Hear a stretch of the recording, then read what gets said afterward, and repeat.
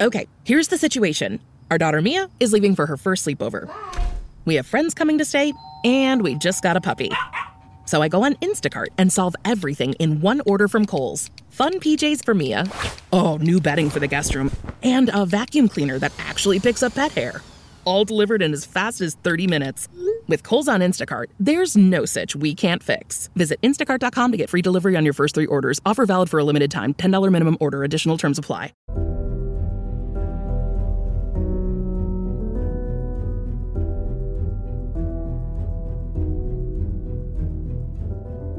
Hi everyone, I hope you're all doing so well and welcome back to the Criminal Makeup Podcast. Each episode we dive into the minds of some of the worst criminals in history, and today we are going to be talking about the case of Christine Paolilla. So Christine, she had it pretty rough in school, okay? She was bullied a lot. She had to move from school to school. She could just never fit in anywhere. Unfortunately, in Christine's eyes, she just had one of those childhoods that just did not seem to work out. Like, nothing went right for her. However, she went to a new high school, and the two so-called popular kids, Rachel and Tiffany, they decided to befriend her. And it seemed like everything was great. They turned Christine's life around and it all seemed like a perfect movie. We've all seen those teen movies where there's a girl or a boy, whatever, and they have it really rough, they're bullied, and then they go to a new school and they get a makeover. It basically is like Clueless. However, then a few other things started happening. There were drugs,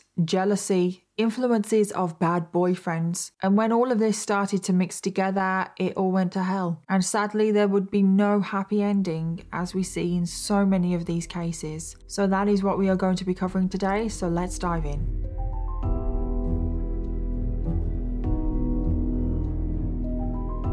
Christine Paolilla was born on the 31st of March 1986, making her an Aries. She grew up in Long Island, New York, where she lived with her dad Charles, her mom Lori, and then her older brother John. Now, Christine, at a very young age, suffered tragedy because when she was just 2 years old, her dad Charles, he worked on high-rise buildings in New York. He was a construction worker, and a load of bricks fell on him and it killed him, which is so tragic. And Christine's mom, Lori, after this happened, she really struggled to cope with the loss of her husband. But that wasn't the only tragedy the family faced, because just a few months later, Christine's grandfather and also her great-grandmother, they also passed away. And as a toddler, Christine once said to her mom, "Mommy, why is it that people that I love go away?" Which, oh my God, if that doesn't pull on your heartstrings, I don't know what will. So like I said, Lori was really struggling to cope with everything. She was also really struggling financially now as well. Now, after the accident with Charles, he did have a life insurance policy, but the insurance policy left all of the money to Christine, which she couldn't access until she was 18 years old. So this all became too much for Lori, and she turned to drugs to numb the pain, and she became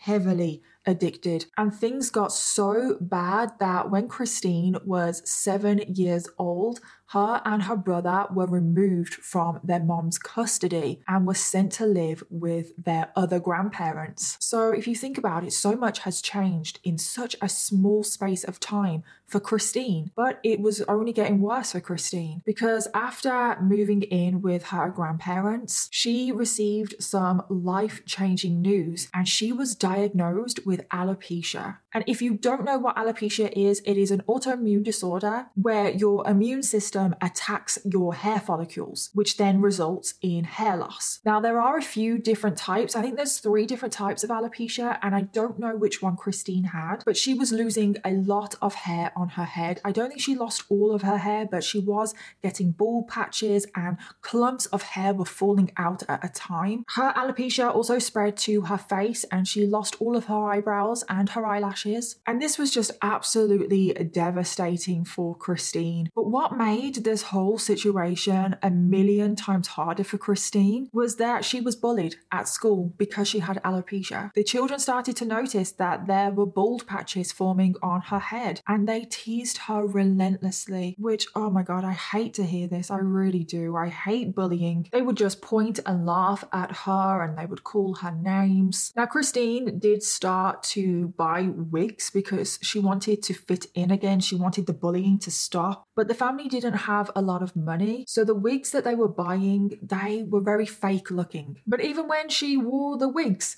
the children would run past her and snatch her wig off. And they would laugh at her and tease her even more because she was now wearing wigs. And then to make things even worse for Christine, she had really poor eyesight and she had to wear very thick lenses. And once again, children are horrible sometimes, and they teased her relentlessly for this. She would come home from school and she would just burst out crying. She absolutely hated life. She hated school. She never wanted to go. She had no friends, and she just became so withdrawn in herself. She was very isolated. She had no confidence. And she tried moving school, hoping that that would help, hoping that the bullying would stop, but it didn't. And this went on for years, all through elementary school, all through middle school, and it even went through to high school. And you can't help but feel sorry for her in this moment. You can't. So now we get to the early 2000s, and some pretty significant things happen in Christine's life. First of all, Christine actually returned to the care of her mom. So her mom had been struggling with a drug addiction, but she had worked so hard. She had gotten clean, gotten back on her feet. Christine's mom had also gotten remarried. She had a stable job. So once the family were back together, the family decided that it was time for a fresh start. So they moved from New York to Clear Lake City in Texas. And this is where the rest of today's case takes place. So once the family had settled in Clear Lake City, Christine got herself a boyfriend. And this was a young boy called Chris Snyder. And the two of them hit it off immediately. And Christine felt like there was finally somebody out there that cared about her. Because other than Christine's family, she didn't have any friends. She never got attention of anyone, of boys, nothing. But then there was Chris Snyder, and he showed her attention. However, let's just say Chris was not the best influence, because shortly after they got together, 15-year-old Chris committed grand theft auto, and he was sent to juvie for 3 years. So the relationship, if it was even a relationship at this point, was very fleeting. However, Chris does come back up in this story. But as soon as Chris was sent to juvie, things went back to how they always were for Christine. She was back on her own. Nobody cared about her. She had no friends. She was teased about her alopecia, about the fact that she wore wigs, about her glasses. But this time she was also teased about how she did her makeup. And I'm just like, really? What the hell? Are we really doing this? However, this time things would actually be slightly different for Christine, because she came across two girls that were very popular. I'm talking about at the top, called Rachel and Tiffany. And they would change her life at high school significantly.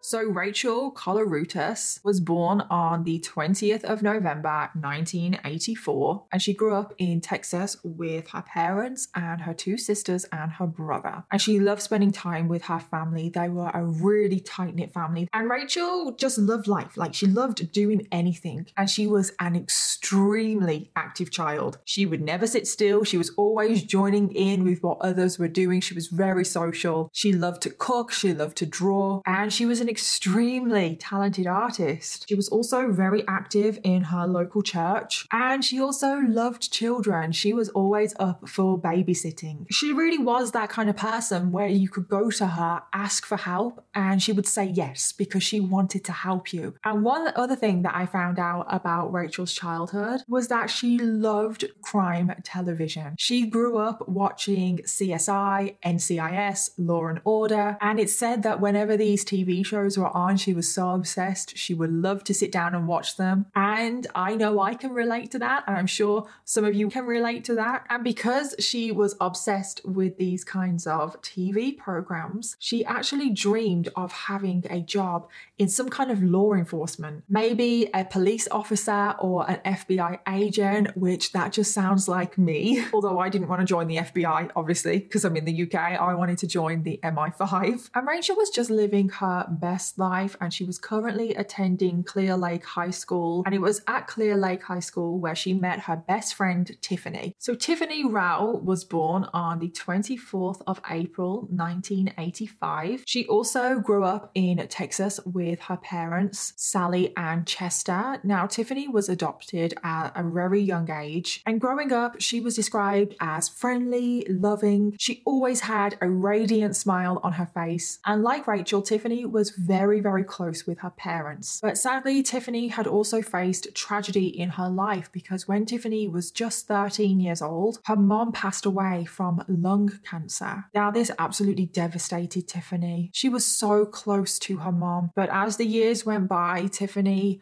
built herself back up. She threw herself into her school life. She found a boyfriend that she was really close with. She was also a very talented actress, and she had dreams of one day becoming a social worker. And after the loss of her mom and just everything that she was going through, she also grew even closer with her best friend, Rachel. The two of them became inseparable. And Tiffany, just like Rachel, she was now living her best life at Clear Lake High School. So now we need to get back to Christine, and she had just started attending Clear Lake High School. And the same thing happened again. As soon as she started attending this school, she was bullied relentlessly. And one day, Tiffany and Rachel, who were a school year above Christine, so they didn't know Christine, obviously they didn't share classes or anything, but one day they saw the bullying happening with their own eyes. And they were like, what the hell is going on? And they thought to themselves, why the hell is this poor girl who has done absolutely nothing to anyone being bullied so relentlessly just because of her appearance? And because they saw the bullying happening, and because the bullying was so bad, Tiffany and Rachel were just like, you know what, we're gonna do something about this. So Tiffany and Rachel went over to Christine to see if she was okay. They were nice to Christine, and they also asked Christine, do you want to be our friend? So they reached out a helping hand to Christine when no one else would. Now, Rachel and Tiffany, they were popular. You know the kind, they were the two most popular girls in the school. They walked around and they ran the school. And maybe this is just a stereotype. Normally, the popular kids, they're not very nice. At least they weren't very nice in my school. But Rachel and Tiffany were the complete opposite of that. They had huge social circles. They were liked and admired by everyone. Everyone wanted to be their friend and everyone wanted to be around them. But the difference is Rachel and Tiffany were actually nice people. I know,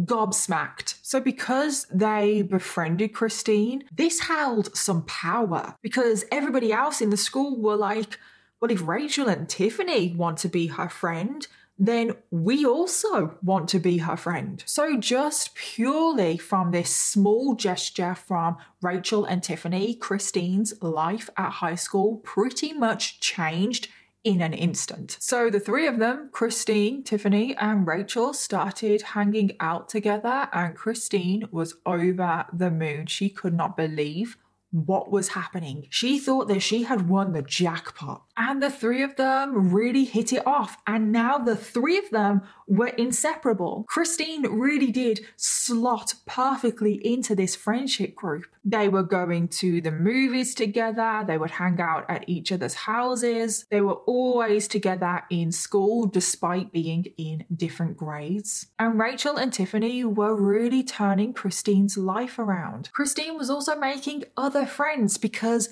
the popular kids liked Christine, so now other people wanted to like Christine. And Rachel and Tiffany also decided to help Christine and give her a makeover. The three of them went out shopping. Tiffany and Rachel helped Christine pick out new wigs that were a little bit more natural looking. They helped pick out new makeup for Christine, and they taught her how to apply makeup as well. And they also helped her choose contact lenses. glasses so that she no longer had to wear her glasses. And Christine pretty much looked like a completely different person. Now, I feel like I want to point out here, because this is something that really annoys me about this case. Everyone keeps saying that Christine was an ugly duckling and she turned into a swan. I cannot even tell you how frustrated that makes me and angry. You don't have to do any of this. You don't have to change your hair. You don't have to choose a new wig. You don't have to wear contact lenses. You can apply makeup however you want. You don't have to do this to be a swan. None of this matters, and it shouldn't matter. But unfortunately, this is high school, and unfortunately, this is the world. We know how toxic certain environments can be, and you are judged by the way you look, especially in high school. If you look even remotely different to what is considered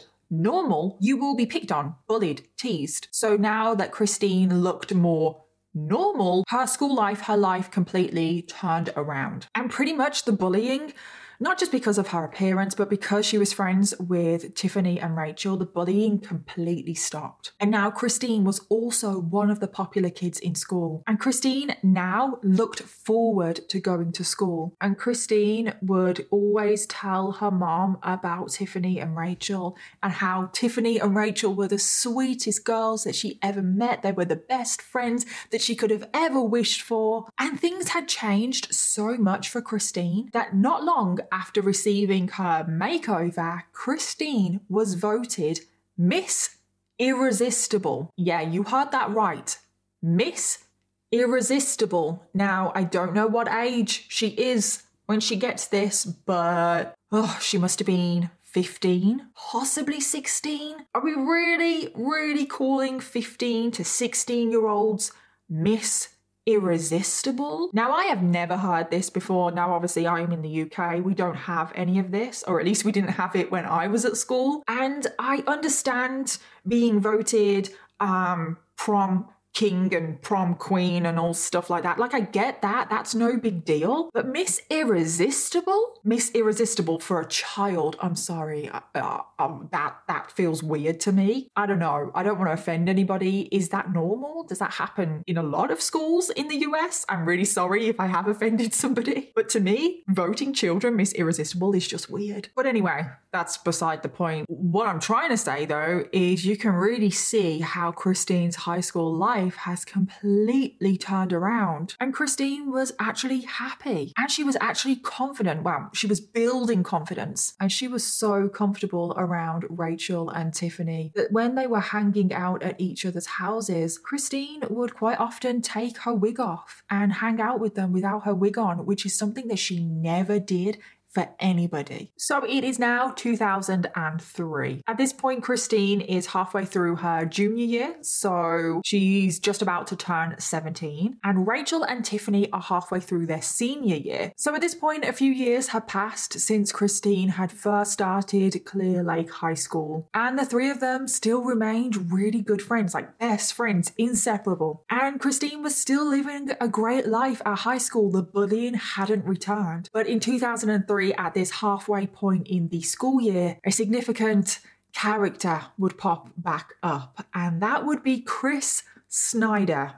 Yeah, he's just got out of juvie, Christine's little love interest. And Chris and Christine pick things up right where they left off. And I forgot to point this out earlier, but Chris and Christine, very similar names. So Chris Snyder, I didn't really go into him earlier because it wasn't really relevant at that time, but now what do we know about Chris Snyder? Well, first of all, when I was doing my research, a lot of sources said that Chris Snyder was 21 years old at this point in the story. However, he was not 21 years old. I've looked at official sources like police records, and Chris Snyder is currently 18 years old at this point in the story. But if you look online, there are a lot of sources that say that Chris is 21 years old at this point, and I think that this is pretty significant because if Chris Snyder was 21 years old at this point and Christine was only 17, that is a huge difference. I know it's only 4 years, but we have a minor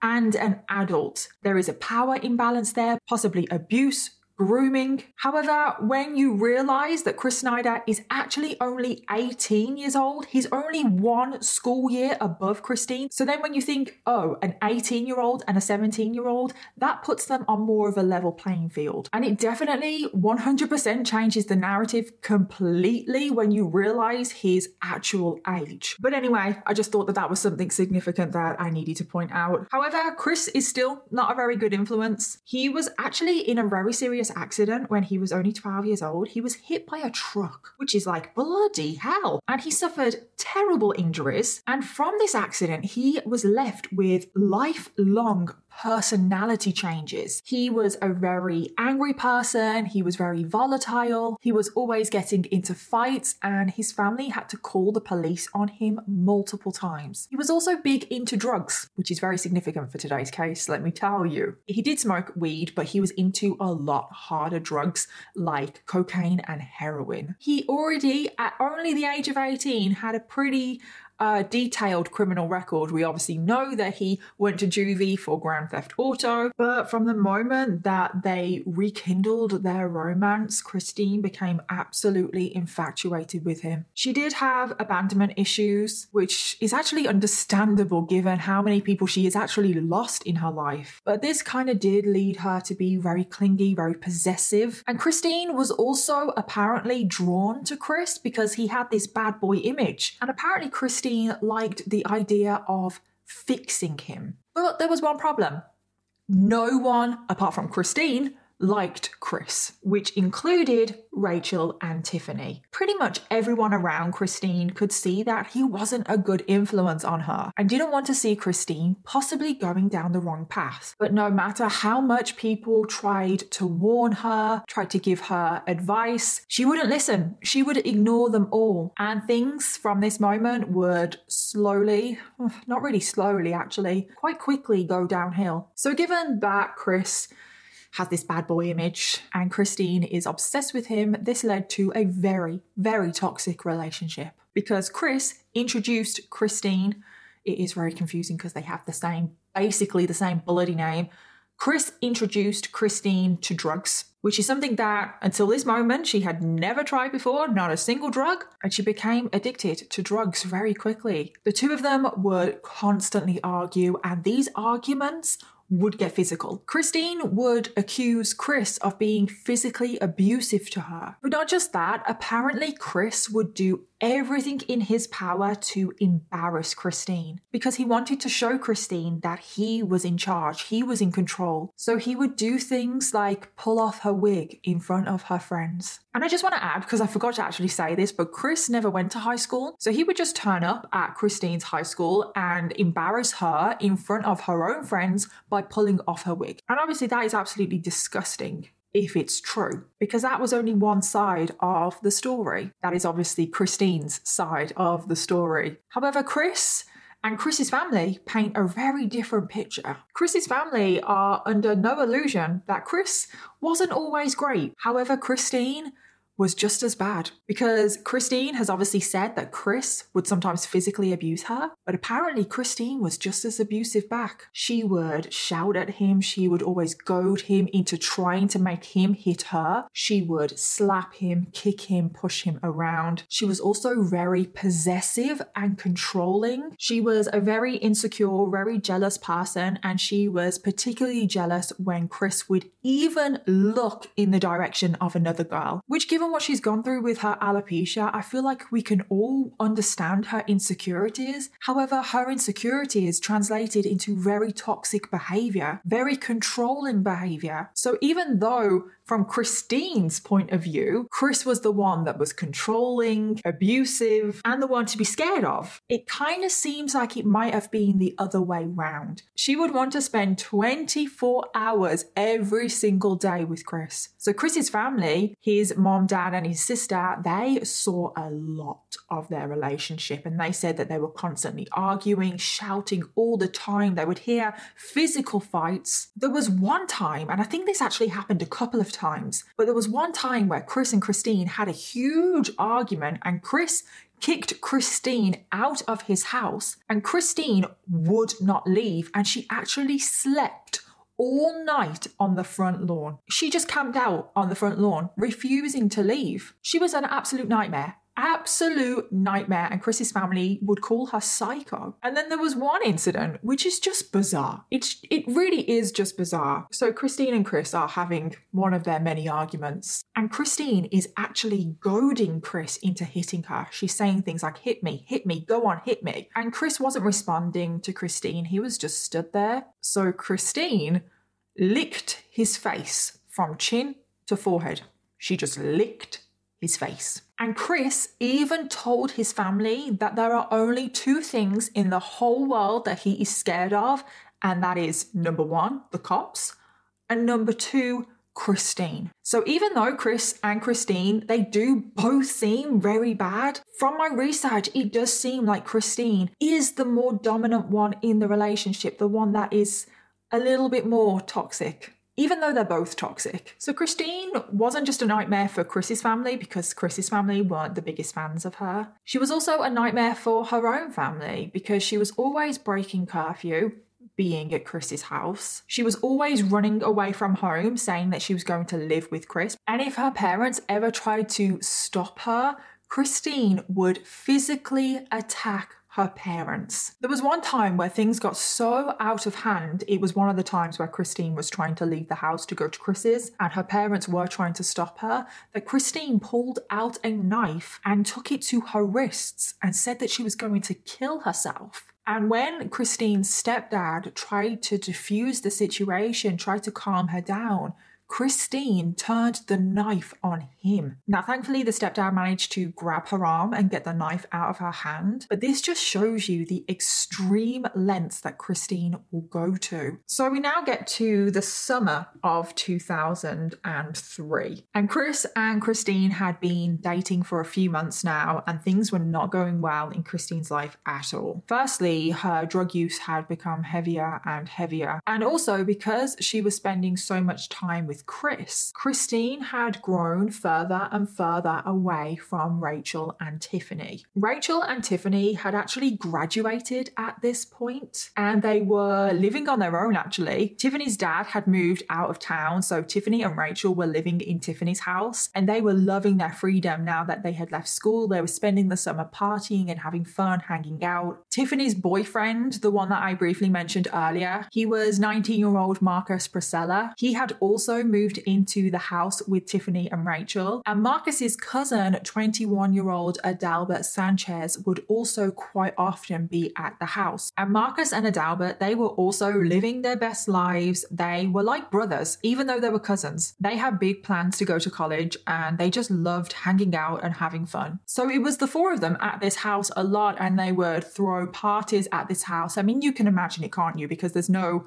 adults at this house. I mean, I know technically all four of them are adults, but you know what I mean. There's no adults at this house, so there was quite wild parties at this house. It was known as the party spot. There was some drug use going on, and apparently Marcus also dealt some drugs on the side. And of course, Christine wanted to be involved in these parties. I mean, Rachel and Tiffany were her best friends. Of course she wanted to be there. But right now, Christine was on the outside. She had tried to get involved in these parties, but there was one problem. Nobody liked Chris. And Tiffany and Rachel kept saying to Christine, you can come to the parties, just don't bring Chris. But of course, Christine is obsessed with Chris. She wants to spend every single waking hour with him. So she was like, no, we come as a package deal. So Christine wasn't really going to the parties. She may have gone to the odd one, but she wasn't in the group anymore. And there was a lot of resentment building. She felt like Rachel and Tiffany were trying to cut her out. They were trying to split her and Chris up. And there was also another thing that may have affected the way Christine felt, because apparently it's said that Rachel had had a fling with Chris. Yeah, I know. I have seen things online that indicate that Rachel did have a little thing going on with Chris. Now, I do just want to point out that it hasn't been confirmed, but there are some things that I have seen in my research that do lead me to believe that it's true. So yes, that's definitely another complication. And I also don't know when this apparent fling happened. Did it happen before Chris and Christine? Did it happen whilst Chris and Christine were together? I don't know. I can't tell you the details. I just know that apparently there was something going on between Rachel and Chris.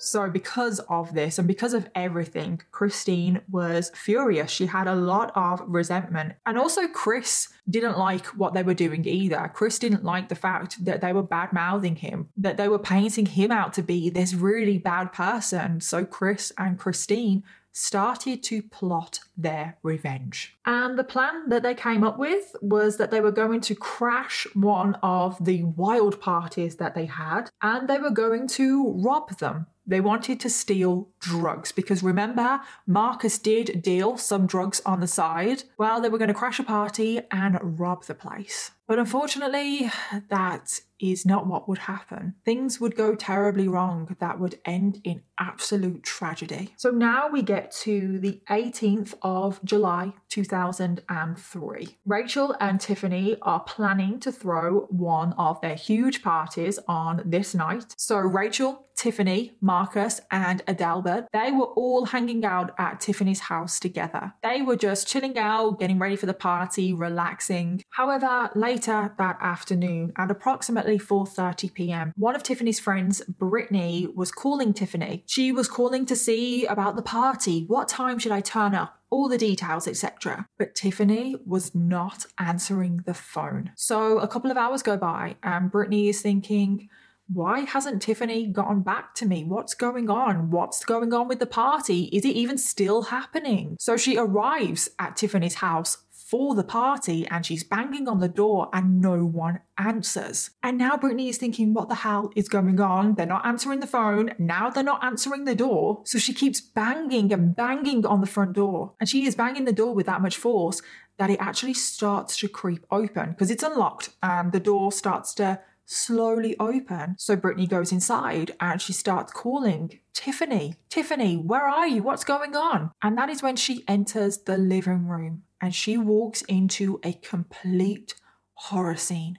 She runs out of that house screaming. What she would have seen on that day has probably never left her because she finds the bodies of Tiffany, Rachel, Adelbert, and Marcus. All of them are dead. All of them are covered in blood. That living room is covered in blood. So the police are immediately called. And when they enter the house, this is what they find. They find Adelbert sat on the couch with his eyes closed, almost looking peaceful. But sadly, he had received multiple gunshot wounds to the forehead, neck, arm, and torso. Tiffany was sat on the same couch, just on the other end of the couch. She again looked quite peaceful. She actually had her feet up. The couch was a reclining couch and the recliner bit was up and she had one of her legs on the recliner bit. But sadly, she had also received multiple gunshot wounds to the forehead, chin, left cheek, shoulder, abdomen, and right knee. And there was also a gunshot wound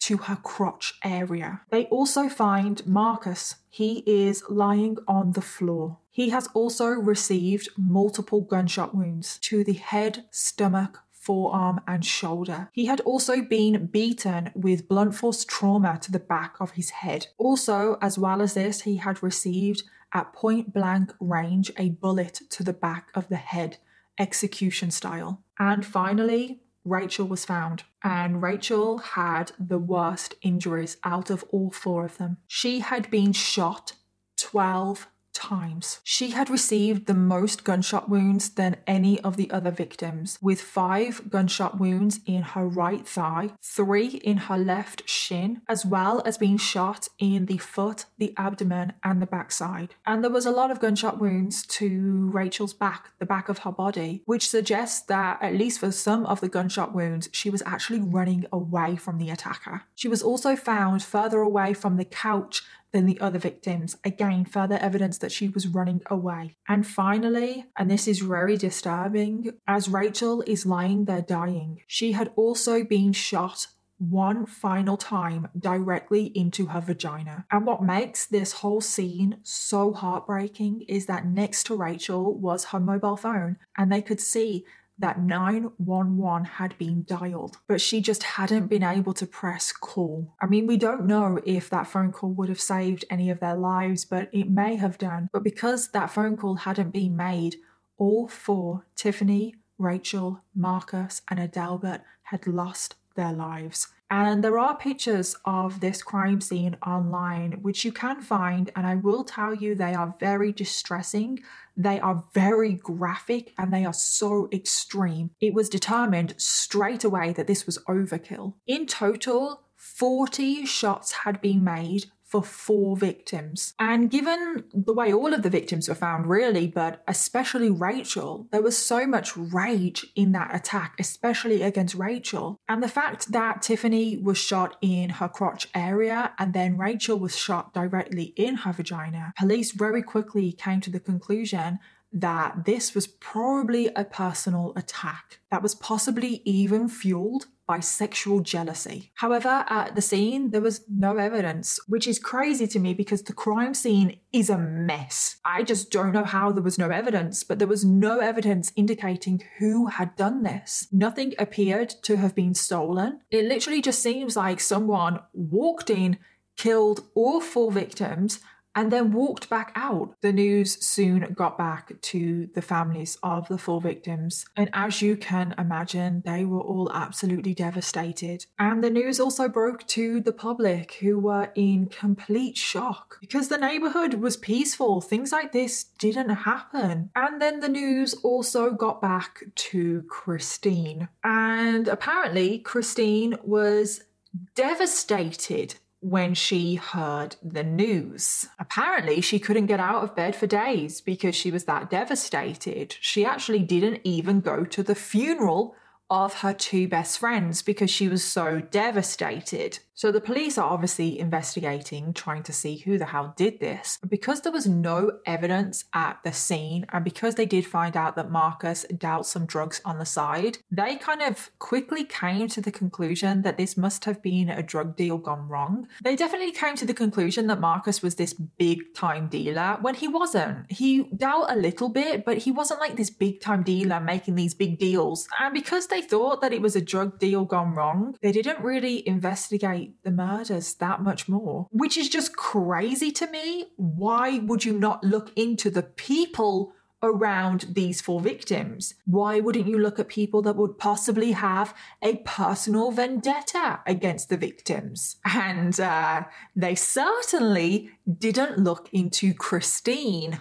And because of this, because they were really going with their theory of drug deal gone wrong, the case went cold. So some more time passes. Chris and Christine continue on their relationship as if nothing has happened. They both carry on taking drugs, and their drug addiction is just spiraling. And that is pretty much how Christine's senior year goes. There's nothing really much to report. So now we get to the summer of 2004, which is a year after the murders. The police still have not made any progress in the investigation. Christine graduates from high school. You can see her graduation photo. She is smiling without a care in the world. But just after Christine's graduation, a few significant things would happen. First of all, Chris was sent back to prison. And Christine was 18 at this point, and she also did find herself in trouble with the law. She was arrested for shoplifting, and I'm pretty sure that this was her first offence, and because it was her first offence, the court told her that as punishment, that she should check into rehab. That would be her punishment. So she goes to rehab at the age of 18. I don't think she's very happy about going to rehab. And when she's at rehab, she meets a new man, a man called Justin Rott. Now, Justin was a few years older than Christine. He had been a very heavy drug user since his teenage years, and he was addicted to heroin. And after graduating from school, he joined the army, but he got kicked out very quickly for failing a drugs test. And that's when he ended up in the San Antonio Rehab Center,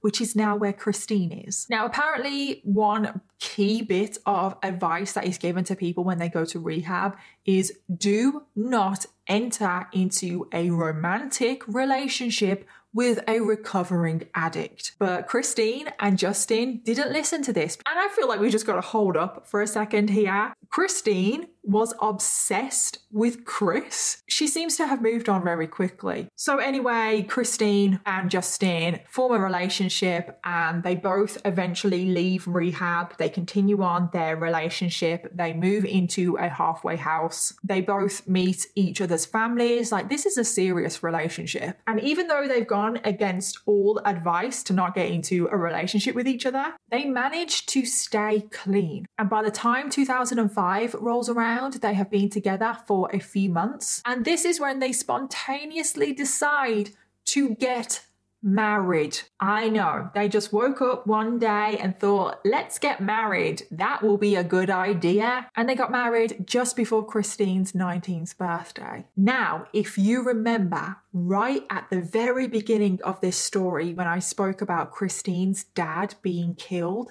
in that construction accident, remember his life insurance policy was going to leave all the money to Christine when she turned 18. Well, now Christine is 19, out of rehab with a new husband. She comes into that money, which is a lot of money. She receives $360,000. Christine now has all of this money and she buys her and Justin a nice condo in Webster, Texas, which is literally just outside of Clear Lake. And the two of them live happily ever after. The end.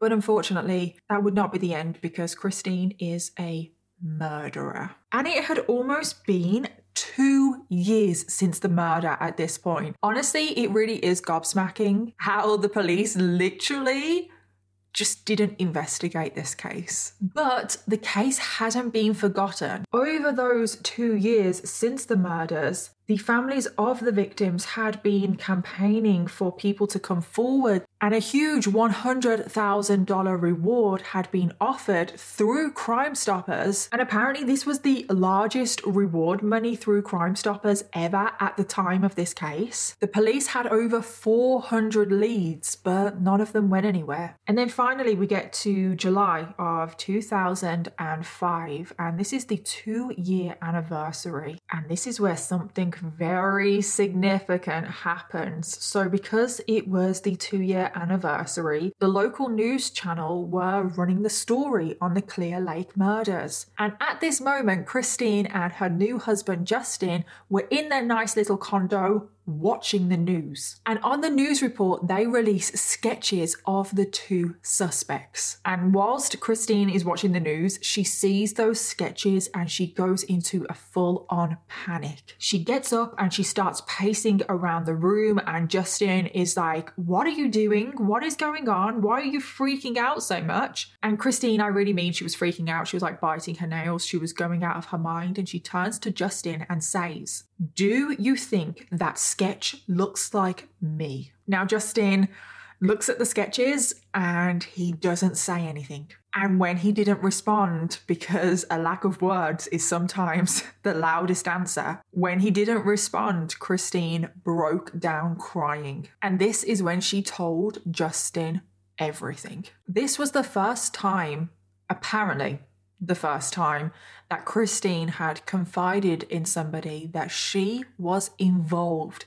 in the Clear Lake murders, that she had been involved in the murder of her two best friends, Rachel and Tiffany, and Tiffany's boyfriend Marcus and his cousin Adelbert. And after this shocking revelation, Justin and Christine, they basically go on the run. They leave their condo and they just start staying in motels, one motel after another. Christine has actually become so scared of going out in public, she rarely leaves the motel room. And because of the stress of the situation and everything that is going on, both Christine and Justin relapse. And things just went from bad to worse. They ended up selling the condo and using all of the money from the sale of the condo to fund their drug habit. And they basically just end up living out of motel rooms. They stop looking after themselves. They're basically living in squalor. And it goes on like this for the next year. So we now get to July of 2006, which is 3 years after the murders. And it is now where things start to completely unravel because an anonymous caller phones the police and says that they have information about the Clear Lake murders. This caller started talking about a girl that they had met in rehab who was Christine Paolilla. And Christine apparently, when she was in rehab, bragged about the murders, bragged that she was involved in the murder of her two best friends. And this anonymous caller knew details about the crime scene that no one other than the police and the perpetrator would know. They immediately put out a warrant for Christine's arrest. But of course, Christine is on the run. However, it wasn't too hard for the police to find Christine because she used her ATM card and they managed to find out which motel she was staying at, and they turn up at her motel and they arrest her. But when they entered the motel room, the police were actually convinced that they were going to find bodies in that room because it just smelt like death. Because like I said, Christine and Justin had stopped looking after themselves. And in this room, there were hundreds, and I really do mean hundreds of needles just everywhere. There was blood everywhere. There was also vomit and dog feces. They clearly had a dog, but I don't know any information other than there was dog feces. And it just really smelled like it was just horrible. I don't know how long they were in this particular motel room, but they had stopped looking after themselves and there was just bodily fluids everywhere. But they were alive, barely. And the police arrest Christine and they also bring Justin in for questioning. So they get Christine into an interview room and the first thing they notice is that she is in a very bad state. Like I can't cry, but I want to cry. I just feel so numb. Cannot stress how many drugs both Christine and Justin were taking every single day. So already she is having withdrawal symptoms. But the police press on with the interview anyway and they ask Christine what the hell was going on. And this is when Christine gave her version of events. And this is just her first version because she did change her story a couple of times. So Christine said that the whole thing, everything had been her ex, Chris. When he wants something done, you know, there's no ifs, ands, or buts. It was Chris's idea to rob the place, steal drugs. He told me that, like, the stuff that Marcus had was some good On that day, Chris went into the house alone. Christine, she was not involved. She just waited in the car. So Chris went into the house on his own to rob the place. Things had gotten out of hand, apparently. Chris returned to the car and told Christine that he had murdered everybody in that house. He did it. Did what?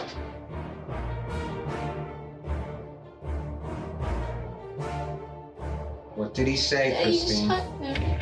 However, Justin was in the next room and he was telling the police everything. He was telling the police that a year ago when that news report came on and the sketches flashed up, that is when Christine came clean and told him everything. And Justin was able to give the police exact detail of what happened, or at least what Christine had told him had happened. And even though Christine probably wasn't completely honest with Justin, she was more honest with Justin than she was with the police. So Justin told the police that Christine and Chris basically did everything together. They came up with the plan to rob the place together, to steal the drugs. They both went into the house. They were both armed and they carried out the murders together. So then back in the interview room with Christine, the police told Christine that Justin was contradicting everything that she was saying. Why would your husband tell us that one of them was crawling on the ground and that you admitted You admitted to striking Rachel. I never said that. And all of a sudden, Christine starts to feign illness. She starts saying, oh, I need to go to hospital. I need a nurse. I need someone to give me something. I just need to see a nurse. So if they give me something. All of a sudden, she starts pulling out her acting skills and pretends to be ill. And I really do mean she is pretending, because as soon as the officer walks out of the room, her whole demeanor changes. She goes from being curled up in a ball on the chair to when the officer goes out the room, she stands up, she's walking around, she's completely fine. But she actually is sent to hospital for treatment. And the following day, when she returns to the police station, her story has completely changed. She says to the officers, yeah, Justin was right. However, Chris still forced her to do everything. Very controlling, very, very scary person. It was still Chris's fault. Everything was Chris's fault. She was there. She was in the house.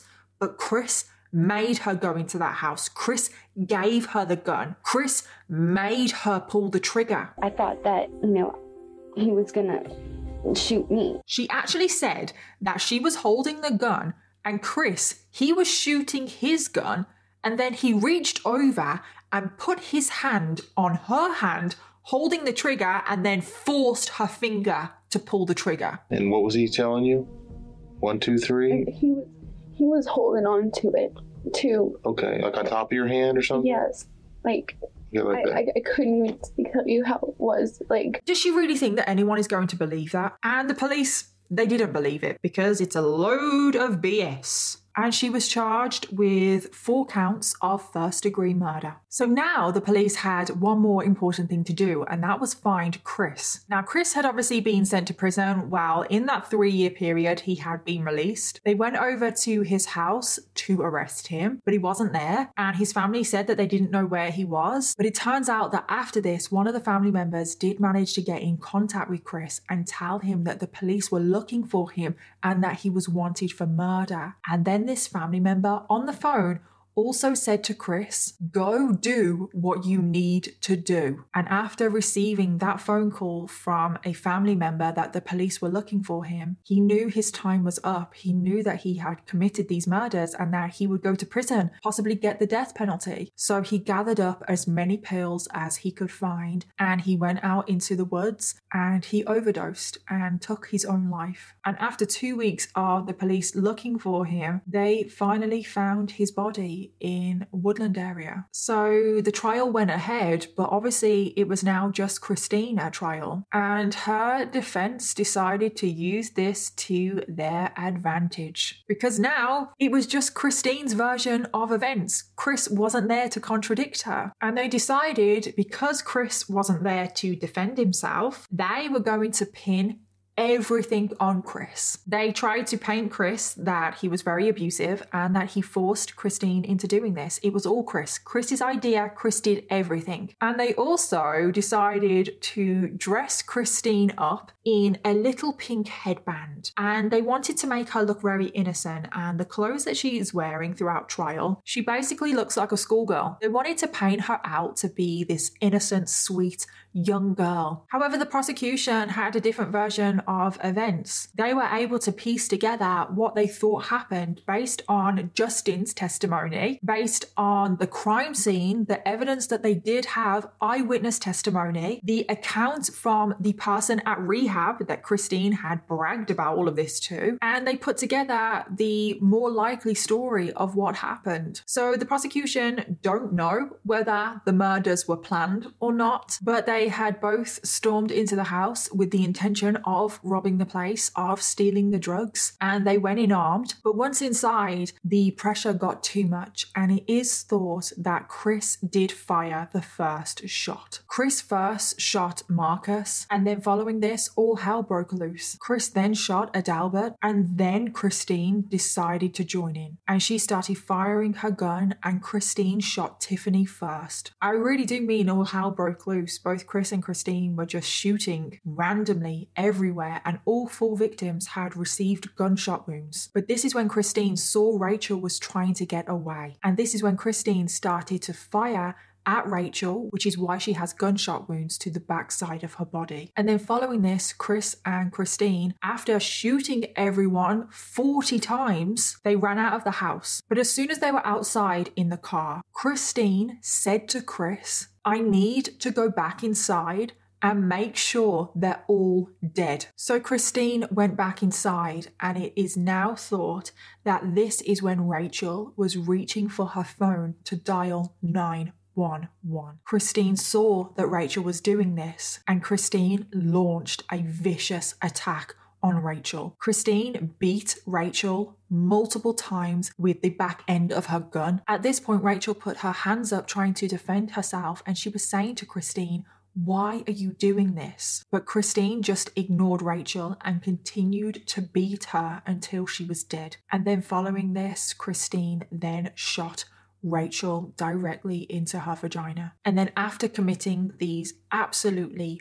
brutal murders, it is thought that Chris and Christine went to a motel room. They drank a load of alcohol, they did a load of drugs, they had sex. And then, after a few hours, Christine went to work. She was working at Walgreens, and she was working at a makeup counter, and she just went to work as if nothing happened. And that is the most likely version of what exactly happened. And the jury found Christine Raolillà guilty of 4 counts of first-degree murder. Now, she would have received the death penalty, but because she was 17 at the time of the murders, she was a minor, she was sentenced to life in prison, and she will be eligible for parole in 2046 at the age of 60. Now, following the trial, because obviously she's been found guilty, one main question that everyone still had was, why? Why did she launch such a vicious attack on her best friends? You have to remember that. Now, there are obviously speculation and theories online. The main theory is that Chris and Christine, they were obviously taking drugs and they were very addicted to drugs. So all of this was just fueled by drugs. And then there are other theories that Christine was angry with Rachel and Tiffany because she felt like they were drifting apart. But then there is the other theory that Rachel had had a fling with Chris, and Christine was jealous of Rachel. Now, that theory is not widely discussed, and I don't even know how concrete the evidence is to even support that theory. But when I was doing my research, you guys know that I like to dig and I like to find answers. I like to know what has happened in cases, and I came across a Reddit thread where Chris's sister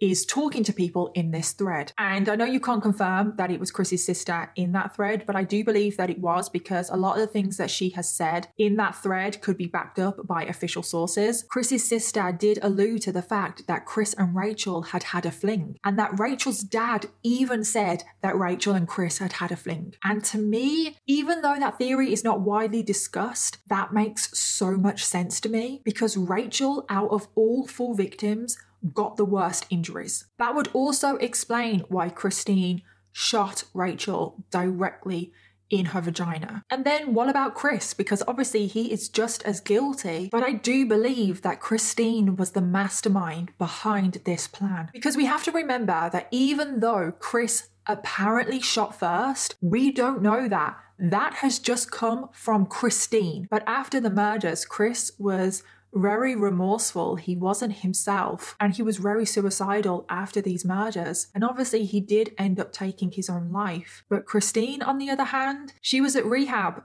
bragging about what she had done. So even though they are both guilty, they both committed murder, it definitely seems like Christine, just based on their actions, at least after the murders, Christine was the more dominant one. But unfortunately, I don't think we'll ever actually know what happened, because the only person that is telling a story is Christine, and she is never going to tell the story that paints her in the worst light. But either way, regardless of the motive, the murder still happened and a tragedy occurred. And at the scene next to Rachel's dead body, which is just truly heartbreaking, they found Rachel's purse, and inside of her purse was a picture of Christine. And on the back of the photo was a message written by Christine that said, "Damn, we've had some crazy memories. I love you." And I think that really just sums up the whole case, doesn't it? Rachel and Tiffany were amazing friends to Christine. They truly did love her. But I want to end this remembering the victims of this case. Adalbert Sanchez was described as a happy, friendly, and caring young man. He loved rap music. He sang in a local group. He planned on going to college to study computer technology. And he also had dreams of one day becoming a rap artist. But most of all, he was incredibly close with his family, including his parents, his sister, who was his best friend, and his cousin Marcus, who was like a brother to him. His family miss him incredibly. He was only 21 years old. Marcus Priscilla was described as a compassionate, generous, and loving young man. He loved restoring and fixing up cars. He loved spending time with family, but most of all, he loved spending time with his girlfriend Tiffany, who he had been with for 3 years. It is said that the two were incredibly happy together, and their happiness was contagious to be around. Marcus had big plans to go to college, and he was taken far, far too soon. He was only 19 years old. Tiffany Raoul was described as a sweet, caring, and happy young woman. She was a talented actress, she loved her family, but most of all, she loved spending time with her best friend Rachel and her boyfriend Marcus. She had plans to go on to college, and she one day dreamed of becoming a social worker. Her family missed her greatly, and she was taken far, far too soon. She was only 18 years old. Rachel Colorutas was described as having a huge personality. She was caring, had a quick wit, and she was fun to be around. She was a talented artist, she loved to cook, but most of all, she loved helping out in her community. She had plans to attend college, she loved her country, and one day had plans to join the US Air Force. She loved her brother and her two sisters deeply. She was the apple of her mother's eye and her daddy's little girl. They miss her every day, and she was taken far, far too soon. She was only 18 years old. And this case is just so tragic because 4 young people lost their life. They had their whole life ahead of them. And that brings us to the end of this episode on Christine Paolilla. There are no updates on today's case. So thank you so much everyone for listening today. Subscribe or follow to make sure you never miss an episode of The Criminal Makeup. And if you enjoy the show, it would really mean a lot if you could leave a 5-star review because it really does help out the podcast. In the meantime, if you've been affected by any of the themes in this episode, please take the time to look at the description of this episode for some helpful resources. Special thanks to my producers at Audio Boom Studios, and I'll see you all in the next one.